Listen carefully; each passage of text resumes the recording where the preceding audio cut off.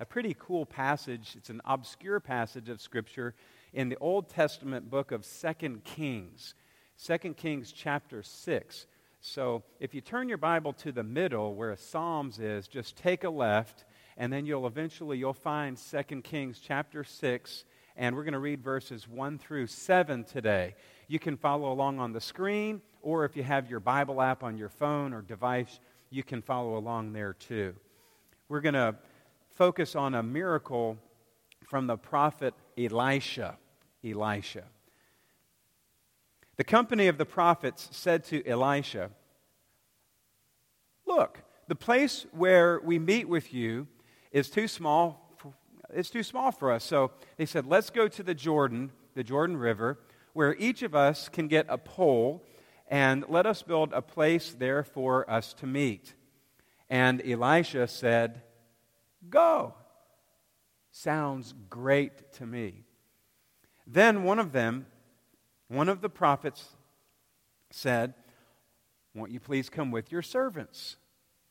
"I will," Elisha said. And he went with them. They went to the Jordan and began to cut down trees. As one of them was cutting down a tree, the iron axe head fell into the water. "Oh no, my Lord," he cried out. "It was borrowed." Oh no. The man of God, Elisha, asked, "Where'd it fall?" When he showed him the place, Elisha cut a stick and threw it there and made the iron float. "Lift it out," he said. Then the man reached out his hand and took it. The word of the Lord. Thanks be to God. If you're like me, from time to time you lose stuff. How many of you lose stuff? Just raise your hand. Let's get it all over with. Here we go. All right. Some of you, like me, have left your coffee mug on your roof of your car and have backed out of your driveway and you have lost your coffee. Others of you have lost your keys, or like me, maybe you leave your sunglasses on your hat and can't find where you put them, and somebody says, "They're on your head." Or like me, maybe you've been over at VCU Medical Center or another parking deck and you lose your car and you can't find it and you have to ask security to help you. How embarrassing. We lose stuff. But I would say that when we lose stuff, it's really not lost because it's somewhere. We've misplaced it. But it is. It's really lost. It's really lost. Today I want to talk about losing something else, your spiritual edge. Sometimes we go through situations or circumstances, struggles in life, and we lose our spiritual edge. We lose our passion. We're not as passionate as we once were for the things of God. Sometimes we lose our joy. Something has happened and it has robbed our joy. Maybe it's a person, maybe it's a relationship. It could be some medical condition that you just lost your joy. And some of us lose hope. Some of us look at the news and look at the events of the world. We look back at what happened last Sunday in Orlando, and we lose hope in this world. And we wonder, God, why? And then we pray, Jesus, come, please. Please, come, please. We lose our hope. And this sometimes causes us to lose our spiritual edge.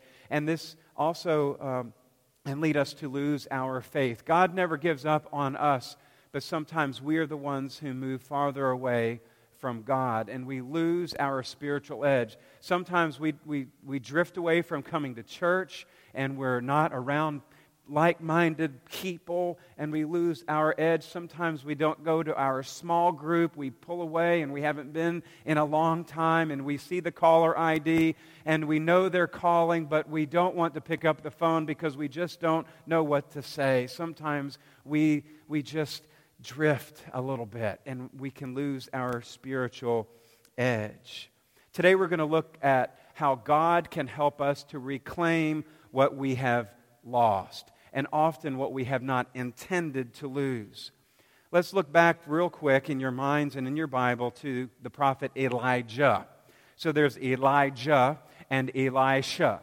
If you have a problem with those, Elijah, he came first. Elisha was his understudy and succeeded him as a prophet in the Old Testament. If you really have a hard time with it, just call Elijah J and Elisha Shay. All right? So we have J and Shay. All right? Got it? Are we together? Right? Elijah was one of the most powerful and greatest prophets that we read about in the Bible. And he went through a terrible time where after one of his greatest spiritual victories over hundreds of pagan prophets who worshipped the god called Baal, the pagan god, he sank into a deep, deep depression. King Ahab, the evil king, his wife Jezebel came after him, and he withdrew and just wanted the Lord to take him. He says, I'm all by myself, God, and I just don't know what to do. And you know the story. He ended up withdrawing into a cave. And then God sought Elijah when he was in the cave and said, come out onto the mountain. I'm going to pass by. And you remember, if you've studied this story, he sent a great wind, and the Lord wasn't in the great wind. And then there was an earthquake, and the Lord wasn't in the earthquake. And then there came a gentle whisper. There's a fire, and the Lord was not in the fire. And then the gentle whisper, or the still small voice of the Lord. And that is what Elijah heard. And then God told Elijah, go back to where you came. And so Elijah did, and he went back to his hometown. And I imagine when he was there, he saw people who could encourage him and help him to have the joy that maybe he had once had. And then he went to Damascus. And there, the Lord told him to appoint some people to come alongside and help him. He knew that Elijah needed encouragement. And so he appointed others to come alongside and do the work of the prophetic work that God had called him to do. And one of those people whom Elijah anointed was Elisha. And Elisha ended up seeing Elijah taken up to heaven, and Elisha received a double portion of Elijah's blessing. And there are more miracles attributed to Elisha than Elijah. And there are more miracles attributed in the Bible to Elisha than any other prophet in the Scriptures other than Jesus, as I understand it. Elisha did a lot of wonderful things for the Lord. There's some amazing miracles in Scriptures that are attributed to Elisha. For instance, he healed a poisoned body of water which saved a community. He raised a boy from the dead. He provided for a widow whose sons were about to be sold into slavery to pay off the family debt because probably her husband had had some debts, and when he died, she had no way to pay those. He healed Naaman, who was a commander in the army of Aram, of leprosy after dipping in the Jordan River 7 times. And he also is attributed to blinding an entire army for the things of God in battle so that there would be victory. But today's miracle is most unusual, isn't it? An axe head floats. Let's think about it. This scripture says that it was the company of the prophets. And the place where they had been studying under Elisha had gotten too small. They had grown. It's kind of like this church when we started out with the Wallace Building. And then over the decades, we have grown and we have had to add physical space, including this beautiful sanctuary. Well, the company of the prophets, all of these young understudies says, hey, this place is getting too small. We need a larger space. Can we go down to the Jordan River and cut down some trees and build a larger place where we can study? And he's like, sure. Why don't you come with us? I'd love to. So they go down, and the young students are at work, and then the young man in the story swinging the axe, and the iron axe head flies off and lands into the water, and he can't find it, and he's devastated. This was the scripture also says it was borrowed, and it's the word "it is borrowed." That phrase is there for a reason. That implies to us that he didn't even own an axe head, and he was worried about it because, as a young student eating ramen noodles like many of you did back in the day, there was no money to pay it back. He was so worried. It was borrowed. Oh no, how on earth am I going to pay back the owner of this axe for what I have lost? And this brings us up to a couple of important points that I want you and me to see today. First, Elisha said, "Where'd it fall?" And the young student said, "Right over there." And Elisha takes a stick and throws it over to that place. The axe head floats, and the young man is able to lift it out and take it back. And this shows us very simply that God cares about the simple things in life. Often we think, oh, God only cares about the big stuff. But this story and other things, other passages of Scripture as well, remind us that God cares about the little stuff too. Students, have you ever prayed that God would help you do well on a test? Yes? Have you ever prayed, God, please, that I don't have a migraine today? Have you ever prayed, Lord, just help us have a safe trip? God cares about that stuff. God cares about the big stuff. And if there is a miracle over an axe head, then it tells me that God cares about the little stuff too. That was a pretty big thing, though, to this young student. Another thing that's important is that God helps us to find, this is a key thought, God helps us to find what we did not mean to lose. That's the key thought for today, if you're taking notes. God helps us to find what we did not mean to lose.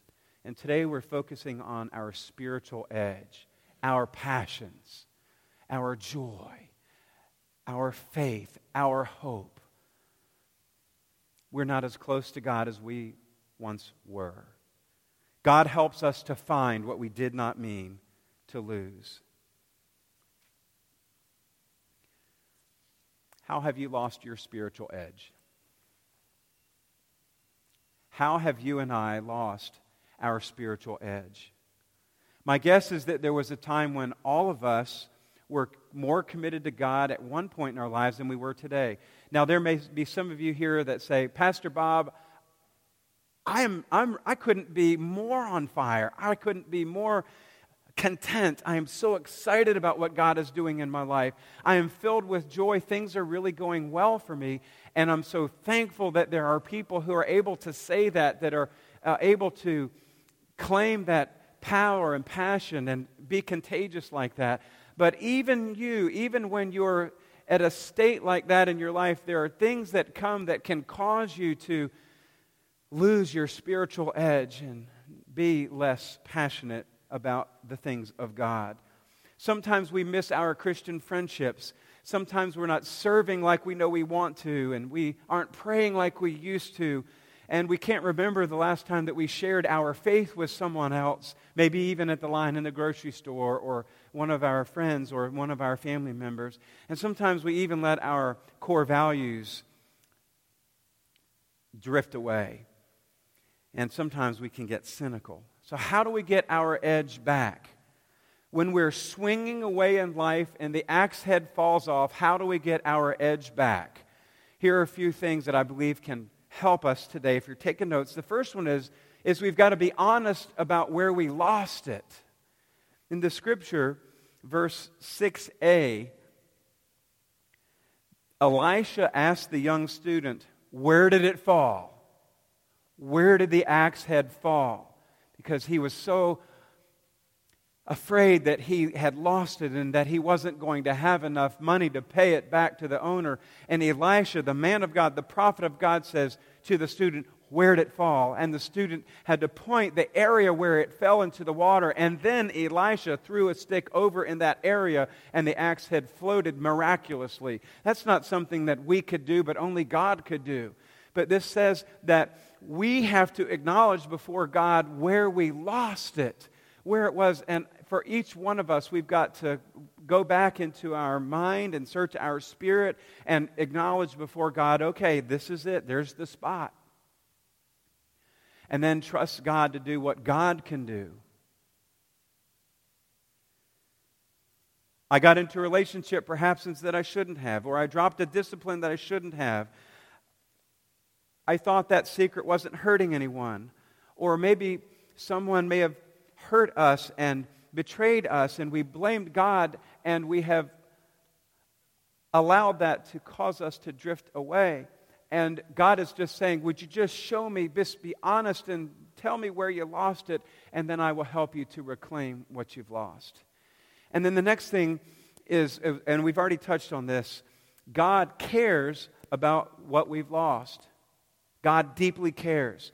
In Luke chapter 12, verses 6 and 7, Jesus said, "Are not 5 sparrows sold for 2 pennies? Yet not one of them is forgotten by God. Indeed, the very hairs on your head are numbered. Don't be afraid, you are worth more than many sparrows." God cared about an axe head so much that He lifted it out. And this passage from Jesus helps us to know that God cares deeply about each one of us, and that God cares even about the small things in our lives. And then third, with God's help, take back what you've lost. With God's help, reach out and take back what you've lost. Verses 6 and 7, the last part of verse 6 and then verse 7 in our passage. When he showed him the place, when the student showed Elisha the place, Elisha cut a stick and threw it there and made the iron float. "Lift it out," he said. And the young prophet, student to be prophet, reached out his hand and took it. Elisha said, "Lift it out." God perhaps is saying to us, lift it out. This is where I lost it. You care about what I lost. And then God says, here it is, but you've got to lift it. You've got to reclaim what you have lost. I'm here to help you, but you've got to lift it out. God didn't miraculously cause the axe head to come out of the water and to float into the prophet, into the young student's hands. He had to lift it out. So God perhaps is saying to us that we have to lift it out. With God's help, take back what we've lost. Our God specializes in helping us find what we did not mean to lose. Lift it out. Only God could make the axe head float, but He wants us to lift it out. There might be a voice that says, it's too late. But it's never too late to have what you used to have, and even more with the power of God. You haven't gone too far, and you haven't done too much, because our God specializes in helping us find what we did not mean to lose. Maybe you've struggled with addiction over the years, and you know that there was a time in your life that you would love to try to do over again, and unfortunately that's just part of your past. But God can say, acknowledge this is where you let things go. And now I want you to take back, I want you to claim that spiritual promise that you've known about for so long and that I'm giving to you. So here's, if we could remember this one phrase today, here's what we can do. We do what we can do and trust God to do what we cannot do. We do what we can do and trust God to do what we cannot do. Can you and I create spiritual passion and faith? We can't do that. But we know that faith comes by hearing, and hearing from the Word of God, and we can put ourselves in a place where we hear God's Word, where our faith can be built up. You know that God hears prayers, and we can pray even when we don't feel like it. We can choose to worship even when we don't feel like it. We can choose to share your faith with other people even when we don't have the answers to all of the questions that we're asking right now. And we can search for God again, and when we seek Him, we will find Him, says the Scriptures. Just remember what Jesus said to the church at Ephesus, is recorded in Revelation chapter 2, verses 4 and 5a. You have forsaken the love you had at first. Consider how far you have fallen. And then repent and do the things you did at first. We know that worship is good for us. So we come to worship even when we don't feel like it. We know that God hears our prayers, all of our prayers. And we pray even when we don't feel like it. Even when our prayer is simply, God help me. We surround ourselves with like-minded people who can help build us up even when we don't want to be around others in this particular time in our life. We do the things that we can do, and then we trust God to do the things that only God can do. Remember, let's go back and do the things that we did at first. We remember those things. And if you and I want what we once had, we have to do what we once did. When God causes the axe head to float in our spiritual lives, we reach out and we lift it out. We lift it out and we take it back. Our God specializes in helping us to find what we did not mean to lose. And these words from Deuteronomy in chapter 30, the Message version by Eugene Peterson. God, your God, will restore everything you lost. He'll have compassion on you. He'll come back and pick up the pieces from all the places where you were scattered. No matter how far away you end up, God, your God, will get you out of there and bring you back to the land your ancestors once possessed. It will be yours again. He will give you a good life and make you more numerous than your ancestors. Deuteronomy 30, verses 3 through 5. God gives, but we must possess it. Take it back. That's how good our God is. When He makes the axe head float, we lift it out. We do what we can do, and we trust God to do what we cannot do. Let's pray together. Oh Lord God, thank you for this simple story, an obscure story in the Old Testament. Probably when we've read it before, we may have just glanced right over it. I mean, think about an axe head that flies off into the water and sinks into the bottom, and then it floats. What's that all about, God? And today we see that this story can serve as a symbol for how you have come into our lives and help us to reclaim what we didn't mean to lose. God, every one of us as Christians has gone through a time of spiritual drought and wilderness and questioning, and that's okay, so long as we don't allow ourselves to stay there in that bottom place, in that wilderness place. God, help us in our circumstances, in our trials and our struggles, to acknowledge where we lost our spiritual fervor, our closeness to you. And God, that you just help that rise up and help us lift it out and take it back. Holy Spirit, come and help us. God, there may be ones today who want to rededicate their lives to you. They want to take back what they've lost. Sitting right where we are, God, we just acknowledge before you that you love us and that you care about the most intimate and deep things within our souls. God, help us to make a decision to recommit ourselves to you and to follow you all the days of our lives. For other decisions that may need to be made today, public or private, we offer them to you during this time of invitation. In Jesus' name.